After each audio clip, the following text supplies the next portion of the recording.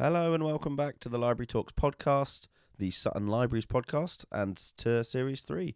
I'm your host Alfie from the Digital Engagement team at Sutton Cultural Services, and this week I was joined by National Poetry Librarian Chris McCabe. Chris's eclectic work is not limited to poetry. He's also produced fiction and non-fiction, drama, visual arts, and he was shortlisted for the Ted Hughes Award in 2013. He's released several poetry collections, including The Hutton Inquiry, Zeppelins, The Restructure, Speculatrix, and The Triumph of Cancer. He's also released 2 novels, and his non-fiction work, which we talk about more in this episode, concerns an ongoing hunt for great forgotten poets that are buried in London cemeteries.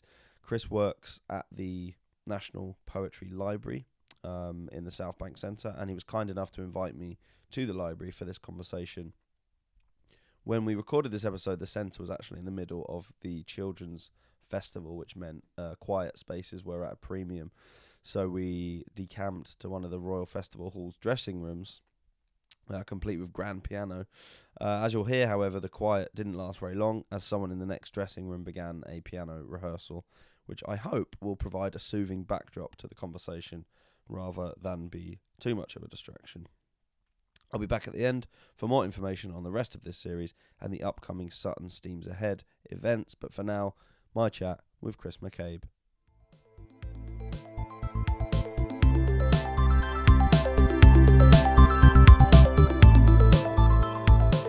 Into writing, and I've noticed that you cover quite there's a real diverse range of topics and themes, and even mediums. Yeah.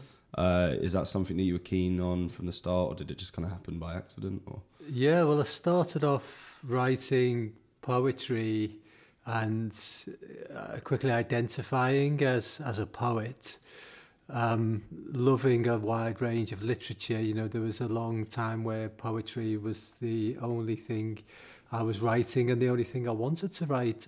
I think what happened was I became quite aware of how almost borderless poetry is, that as an art form in itself, it naturally spills over into different ways of writing. So I found myself writing fiction, which didn't feel that much different from poetry, experimental fiction that was using a lot of similar techniques. So that's what's happened really, where I've continued to experiment with different forms, the novel, non-fiction, some theatre work, but my poetry is also kind of taken on some of the aspects of fiction as well. I'm increasingly interested in verse novels and poems that contain characters, which is quite a relief because it means I don't need to be coming up with new experience all the time to be writing. So you mentioned like the lack of constraints, I guess, in poetry. I think it's something we've talked about on the podcast before, but I'm also interested in what makes each medium kind of distinct, I guess, and what makes it unique from other mediums. Do you think there is something about poetry in that sense that kind of that other mediums maybe can't achieve or can't express in the same way? Yeah, there is, and I'm probably going to contradict myself already, but that's okay, because poetry contains multitudes. I think it was Walt Whitman who said that. It's full of contradictions. I think that, poetry is the place the rest of the language can't get to. It's a very special art form in that sense. People call for a poem for funerals and weddings because the rest of the language system, if you like, just can't get to the place that poetry can get to. Within that, it has a number of unique facets, and the most pronounced for me is the musicality of the language, and that's what distinguishes poetry from other types of creative writing, often but not always.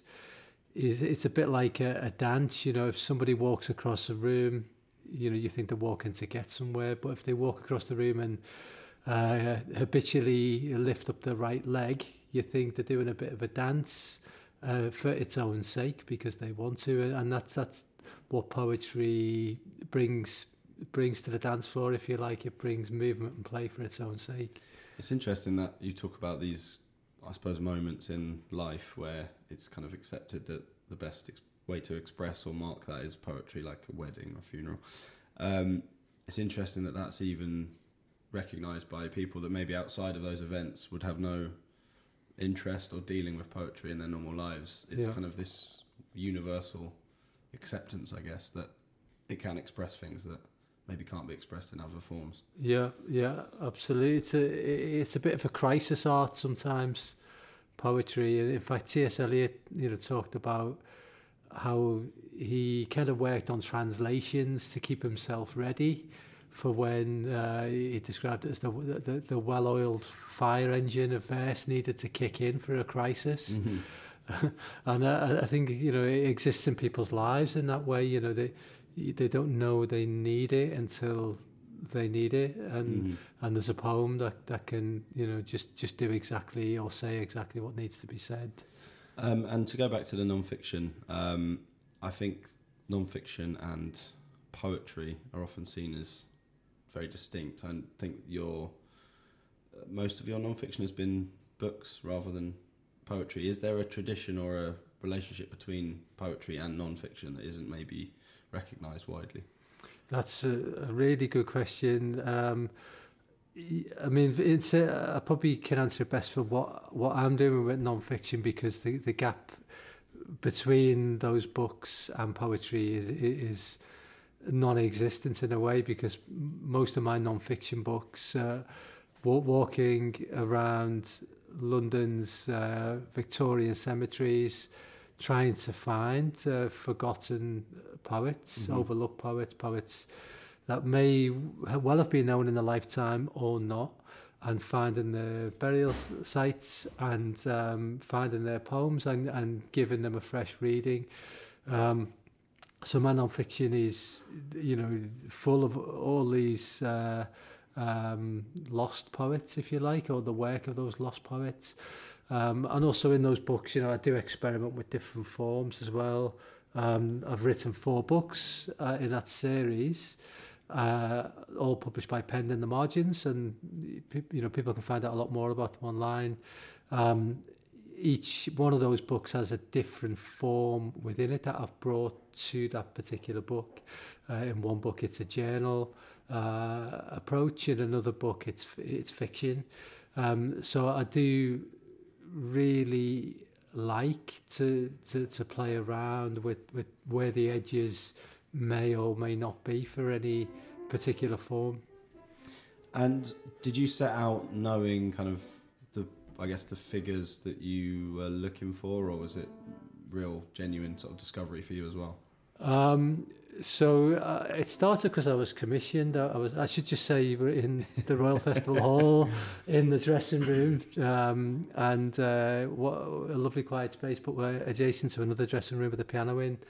And someone's tickling the ivories. Yeah, if there was any inclination that us claiming to be in the sort of bowels of the centre weren't true, you can probably tell now that we are indeed. Absolutely, but it's quite interesting because South Bank Centre wants to make more of the backstages known to the public and what artists do and musicians and everything. So this is a classic example. Like you can't find a quiet space without someone. No, I mean, I was surprised when we walked in to this dressing room to see a grand piano in the corner. So. Luckily I can't play the piano, so that one's going to be left. I was commissioned actually by a wonderful project called Curious, which is a site-specific art trail set in West Norwood Cemetery in South London. And they commissioned artists every year, about 20 artists, to make new work in response to the cemetery. And then people would visit and see all these art exhibits in the cemetery itself. They'd never asked a poet before. And I was, thinking about what I wanted to do, like how I wanted to approach this commission. And really what I realised was that I was becoming more interested in who the other poets were that were buried in the cemetery rather than what I might do as a living poet. So I thought, I wonder if I can find any for a start. I started to find the poets with the help of the cemetery people. I found about a dozen poets, and I made these stones which had just one phrase from one of these dead poets' poems on, and placed them, next to the grave, or as close to the grave as we thought where the grave might be, basically. And that was that project, just left the stones. I think people took them, I was quite interested in what people wanted to do with them.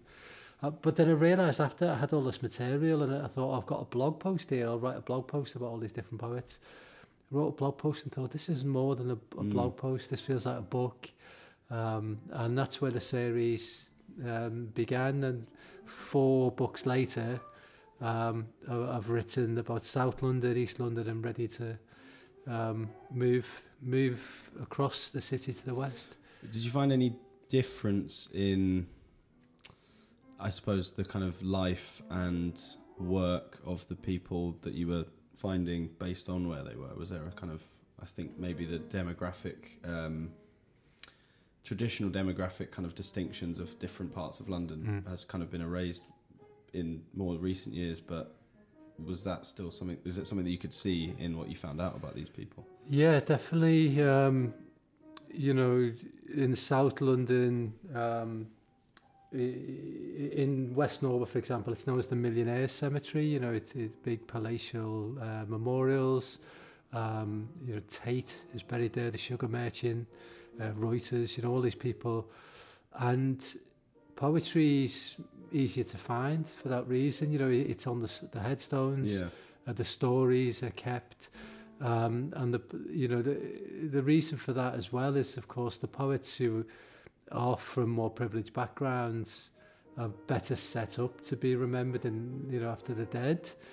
When I moved to Tower Hamlet Cemetery, in East London, there you've got a really, really working class area, really working class community, and I could only find half the amount of poets. Because that's not because people weren't writing, it's because they never had the opportunity to land their poems through publication, through broadcast, whatever it might be, in ways that would make them easy to be found later. So class absolutely plays into this.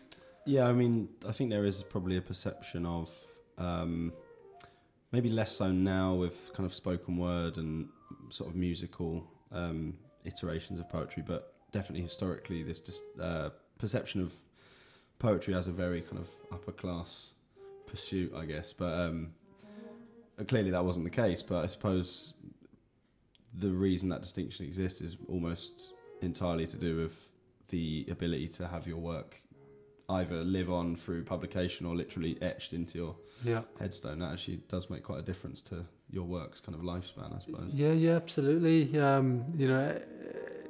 Not everyone knows someone who's writing it. I think that's often been the case through history, but the chance of breaking through it's much more difficult to be read after your death if you weren't read at all before you died.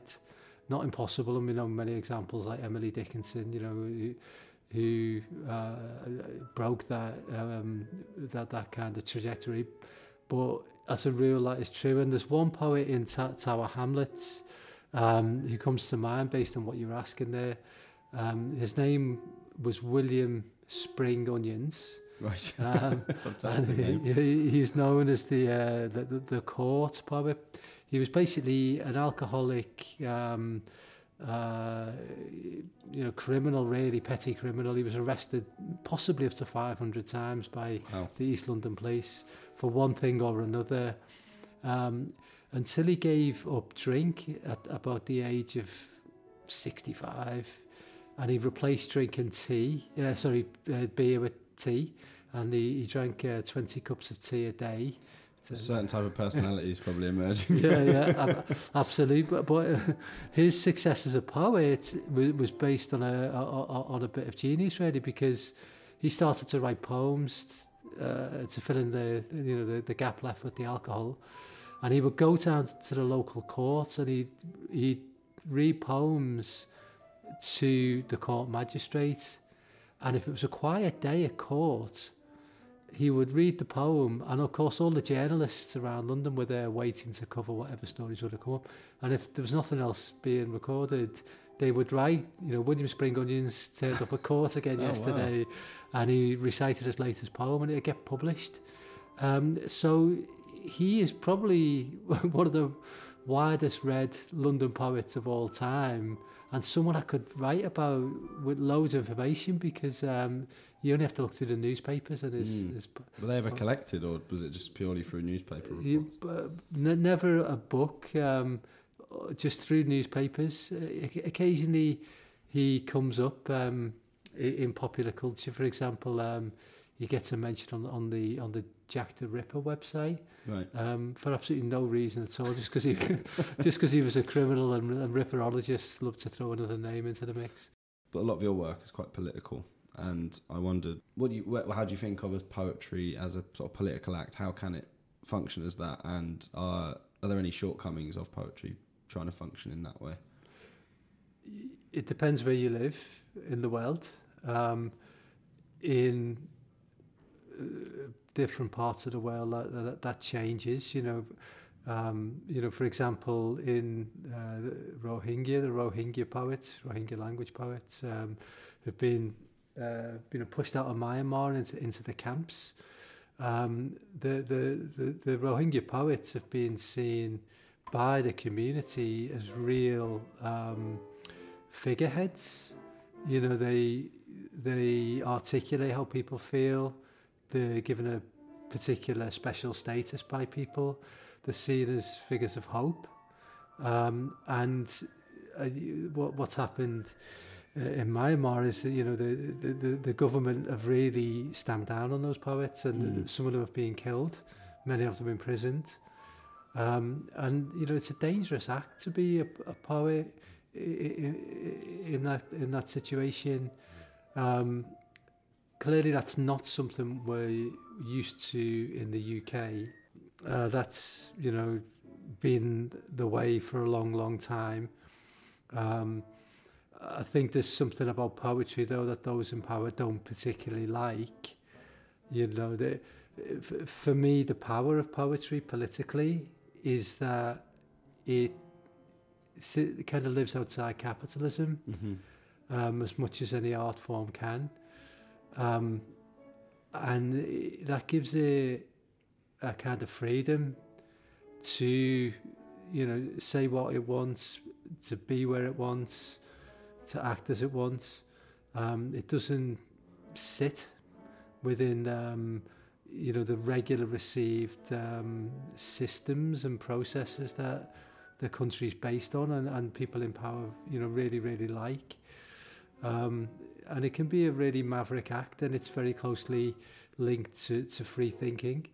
And of course, it's very inventive with language, and I think, people in power don't particularly like not to understand what is running through other people's minds. And poetry is a great vehicle for thought, for shared conversation, and also, for people to think for themselves. And poets are very, very good at that. Just to bring it back to where we are currently, could you tell me a bit more about the National Poetry Library, kind of, I guess, a little bit about the history, what it is, what's it trying to achieve, and I suppose what it was set up to address? Yeah, so it's a good question for right at this very moment, because it's the National Poetry Library's 70th birthday this year. It was set up in 1953 by the Arts Council of England, and it was specifically to offer a place for people to be in touch with what was happening in poetry. We've got to imagine a world before the internet, before social media, before YouTube, where it wasn't possible just to have access to the latest publications, the latest magazines and everything, through browsing on your phone or whatever. So this library was set up. It was opened by T.S. Eliot, who made a speech, and we know he was very, very big on libraries. He loved libraries and the idea of what libraries could achieve. And that was the beginnings of the National Poetry Library. Its aim was and is still to collect everything that's published in the UK. What publication has looked like over that time has changed considerably. It was 100% print back then. Now we have huge audio collections. Everything from vinyl to digital, historic VHS. Every medium that's been in existence over the last 70 years is kind of being contained in the collection. But our aim, through all those changes and all that time, is still to put people in touch with poetry that can be meaningful for them. Poetry is not the same art form as it was in 1953. We're much better served thinking about poetries in the plural, because we know some people really want to hear poetry, to listen to it. They might want to go to some online events and hear poetry, or go to a slam night.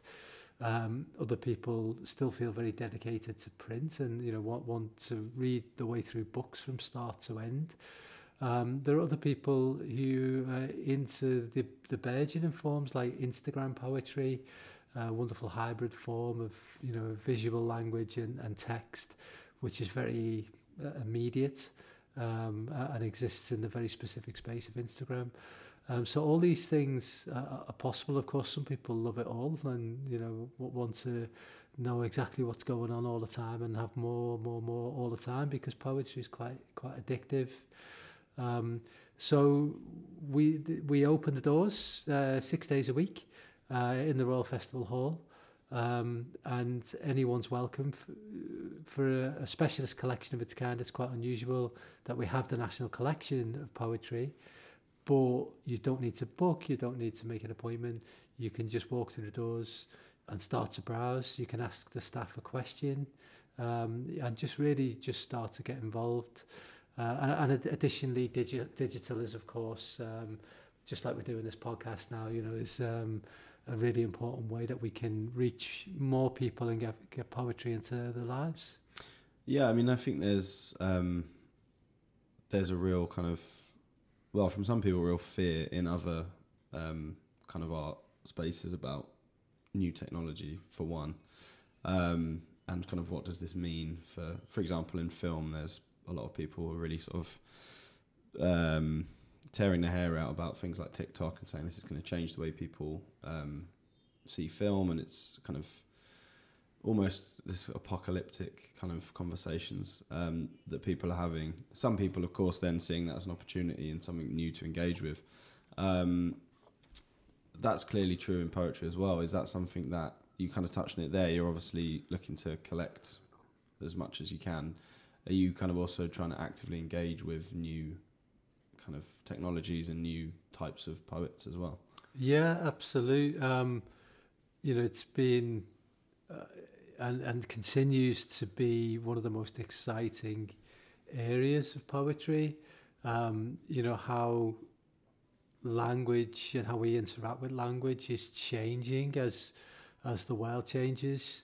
Just really one obvious example is, when I first got into poetry, nobody touched words on a screen with their fingers in the way that we do now. Language was something that was on a page or on a screen, but you didn't pick it up with your fingertips and put it somewhere else on a screen, or somewhere else on a tablet, whatever it might be. And this has begun to change the way, first of all, how people are interacting with poetry, and there's a whole new generation coming through for which the art form and all literature to an extent is becoming a really tactile, malleable material. And I think it creates a reality where language is closer to our bodies, for better or worse. And it's something that can be shaped and manipulated, you know, in a kind of Play-Doh fashion. And a lot of, you know, maybe not a lot of poets, but there are definitely some interesting poets who are beginning, you know, to explore what that malleability of text in the hand looks like. And sometimes that's through great new digital projects, digital poetics, which is a, you know, recognised field now. But sometimes it's actually going the other way, and it's poets who are making things out of plastics and wood, and responding to the digital world in a different way.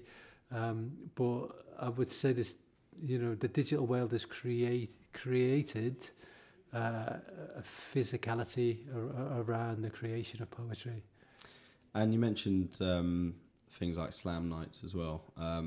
And I mean, I certainly get the impression that kind of poetry nights and slam poetry and young people getting into poetry and this kind of scene of live poetry and communal kind of events is kind of on the increase. It seems to be, whether that's just being, again, through maybe things like social media, it's being kind of put out there more, but it does seem to be in pretty rude health at the moment. Is there any sense of resistance to that within certain circles, I guess, as much as there would be a kind of establishment within the world of poetry? Would there be a resistance to that as a sort of less traditional form? I think what once that was the case, you know, 20 years ago when I was, you know, first arriving at the National Poetry Library, quite new to London, you know, there was a divide. You know, there was a lot of, you know, negativity, I guess, around new kinds of poetries, whatever they might be. I just think that argument's gone now. You know, it's that's been made. You know, it's been made a super valid form of poetry by amazing poets who can perform without a page in front of them and can entertain and can deliver, you know, in rooms above pubs or wherever it might be. But they're also winning prizes, you know, like the American Denez Smith. You know, we had Denez read here when they won the Forward Prize a few years ago. And, you know, they had to adjust the mic levels for Denez, like when they read, because, you know, the power of the voice was just beyond what they were used to poets bringing to the stage. And, you know, last year had Joelle Taylor winning the T.S. Eliot Prize. Again, you know, a poet who's been on the slam spoken word scene, whatever you want to call it, for many, many years, winning the most prestigious prize in the UK. So, you know, the argument's disappeared, really. Mm-hmm. It's just if you're a poet, you're a poet. You might work in one particular way, you might work in multiple different ways, but it's a very broad church now, and it's all the better for it. There also seems to be a kind of resurgence of poetry and music, a sort of combination of poetry and music, which obviously has its roots, you know, going back a long way. And I think I mentioned on the podcast before, people like Linton Kwesi Johnson, but it certainly seems to be a big thing again in sort of popular music, certainly in a more sort of post-punk kind of arena. It's very common. Do you do any work or any collections that focus on that kind of combination of music and poetry together? Yeah, I mean, one of the biggest growth areas of the collection, bizarrely in a way, is our vinyl collection. And I say bizarrely because we had this, you know, a historic collection of vinyl from the 50s and 60s, and it fell out of favour with the public. People didn't want to borrow it because they didn't have record players at home anymore. Being hoarders at the library, of course, we kept hold of all this stuff. And we noticed just before lockdown that more and more record labels were putting out poetry vinyl. Kerith Williams did a brilliant ensemble of poets recorded at Abbey Road, which came out on vinyl. Roger Robinson, the poet, who also is a musician, has been working on these really interesting dubstep type vinyls. And even outside of poetry, you only have to listen to somewhere like Radio 6 and you hear, spoken word. That's all it is, Yeah, absolutely. Yeah, bands like Dry Cleaning, it's really fantastic. Yeah. Experimental stuff. And on the 70th birthday of the library, are there any kind of particular events or collections or anything sort of to mark that you want to talk about? Yeah, so this summer we're holding our longest running festival at South Bank Centre, Poetry International, and it was set up in 1967 by Ted Hughes to celebrate international poetry and the art of translation. We haven't had the festival since 2019 with the lockdowns and everything, so it's a really exciting moment for us in our 70th year to be able to bring poets from around the world to the stages, to hear poetry in multiple different languages, and to really hold up sort of Ted Hughes's ideas about what a festival of this kind can do. He said poetry is a universal language in which we can all hope to meet. So there's a real political dimension to what Ted Hughes had in mind, and now more than ever, I think we need to hold these spaces where poets can come together to share poetry, to share language, and to really spotlight what that kind of artistic collaboration can do for the world. Brilliant. And as is tradition on the show now, we like to ask if there's 3 kind of particular books or collections that have made a particular impact on you that you'd want to talk about and share with us. Yeah, absolutely.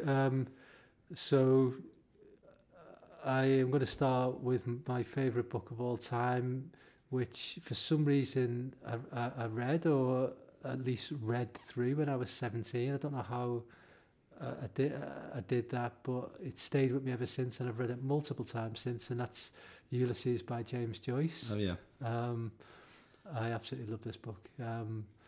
It's a poem. Yeah. In a very particular way. I can't imagine getting to grips with that at 17, and I mean, yeah, it does need as many revisits as you can give it, really, to start making sense of it.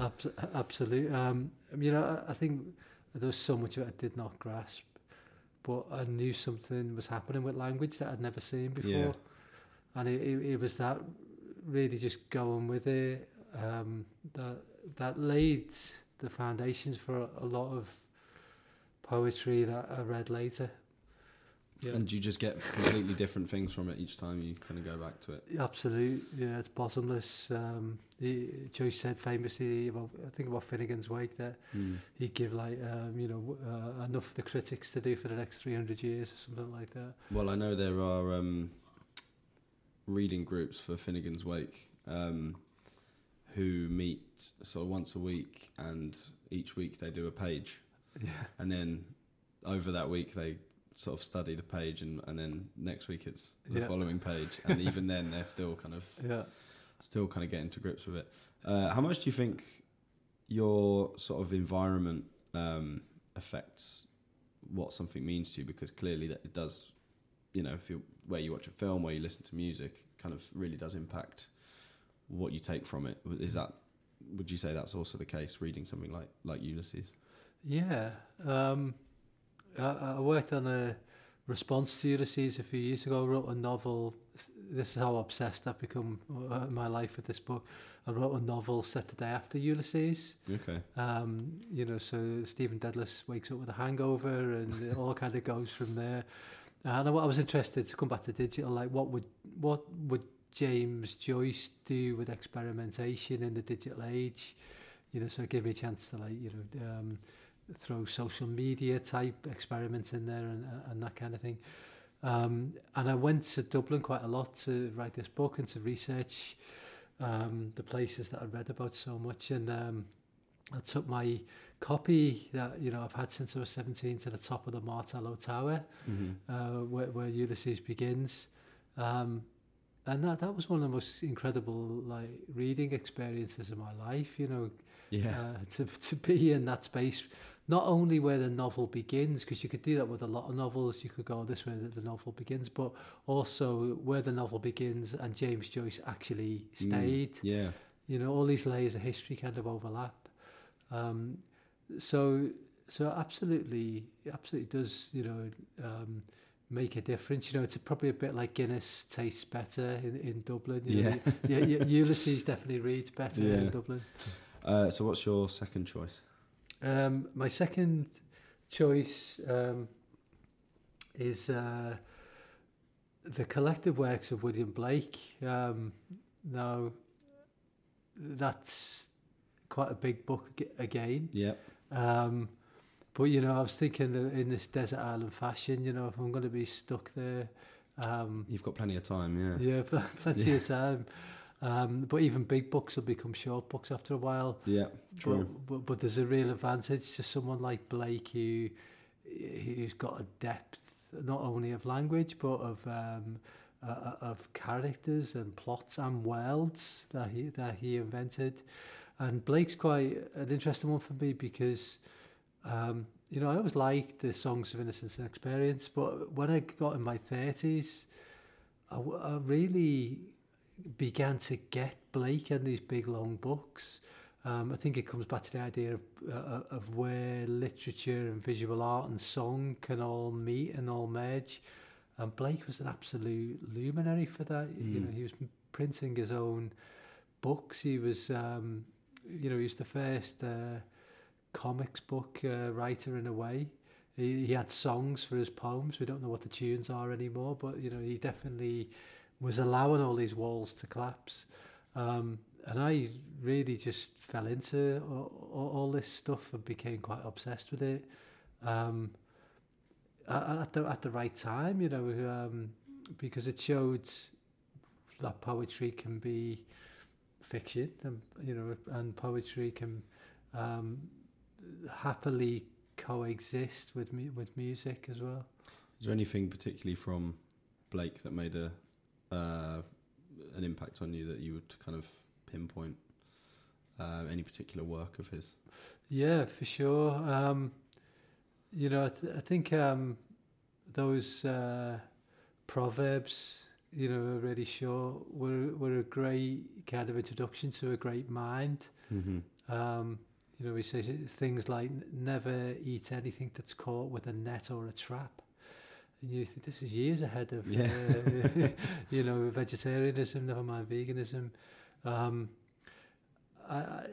then, I'd have to mention Jerusalem, the big epic novel, with all his plates in it, these wonderful visual accompaniments.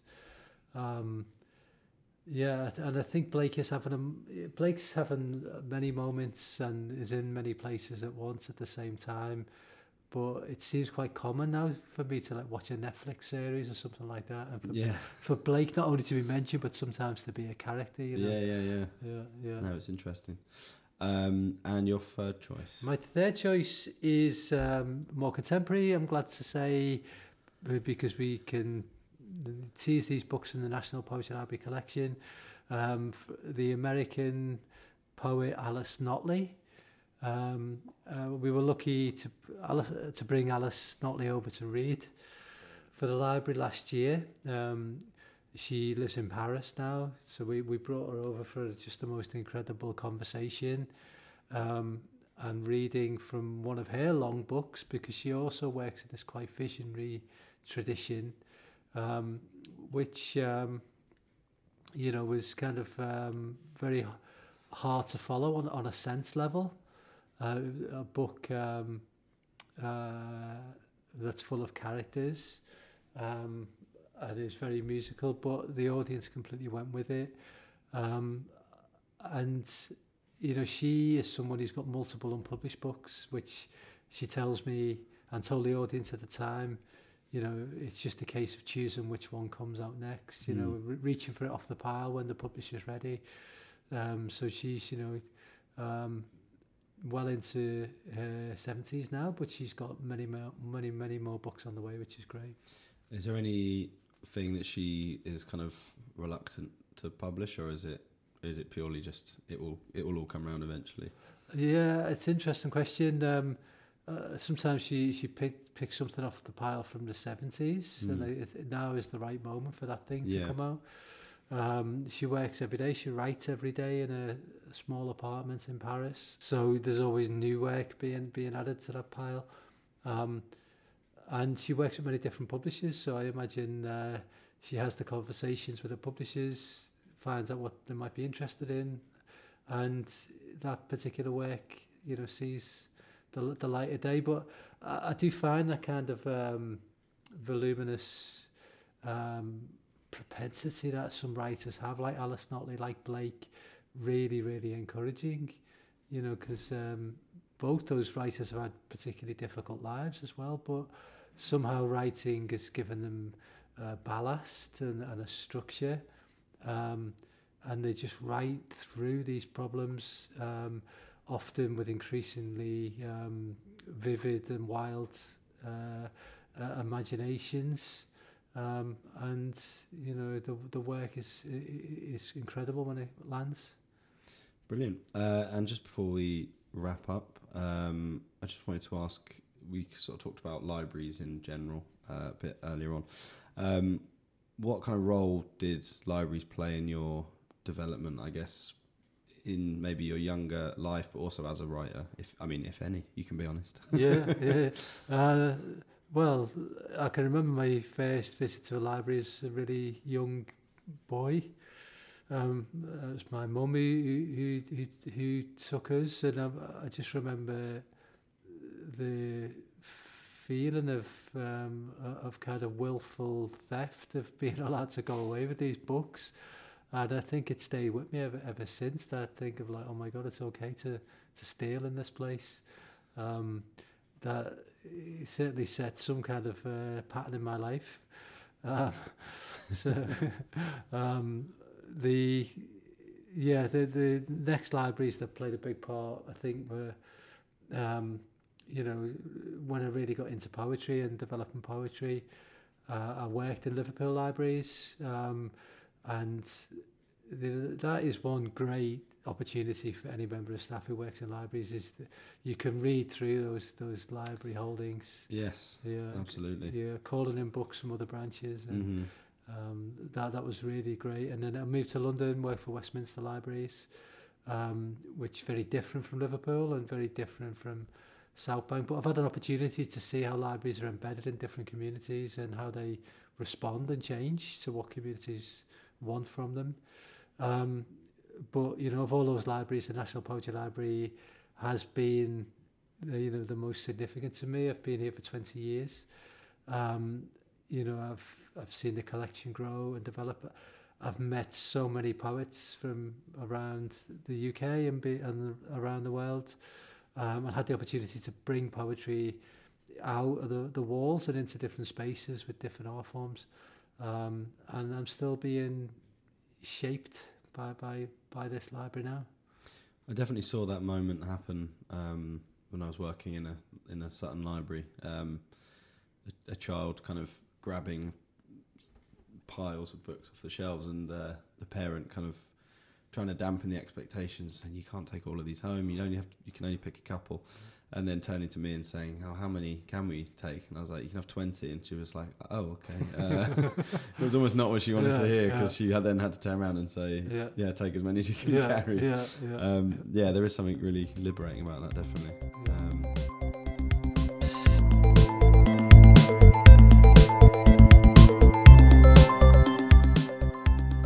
So there we have it. Thank you to Chris McCabe for joining me on this episode of the show. You can find Chris on Twitter at McCabio, that's MCCABIO, and you can find the National Poetry Library at Nat Poetry Lib. This series is being released as part of the Sutton Steams Ahead programme, an exciting series of work and events to explore the relationship between art and science. There's a whole range of things happening as part of Sutton Steams Ahead, including a short film that you can watch now and a street fair on the 1st of July, both of which you can find out more about at steamsahead.sutton.gov.uk.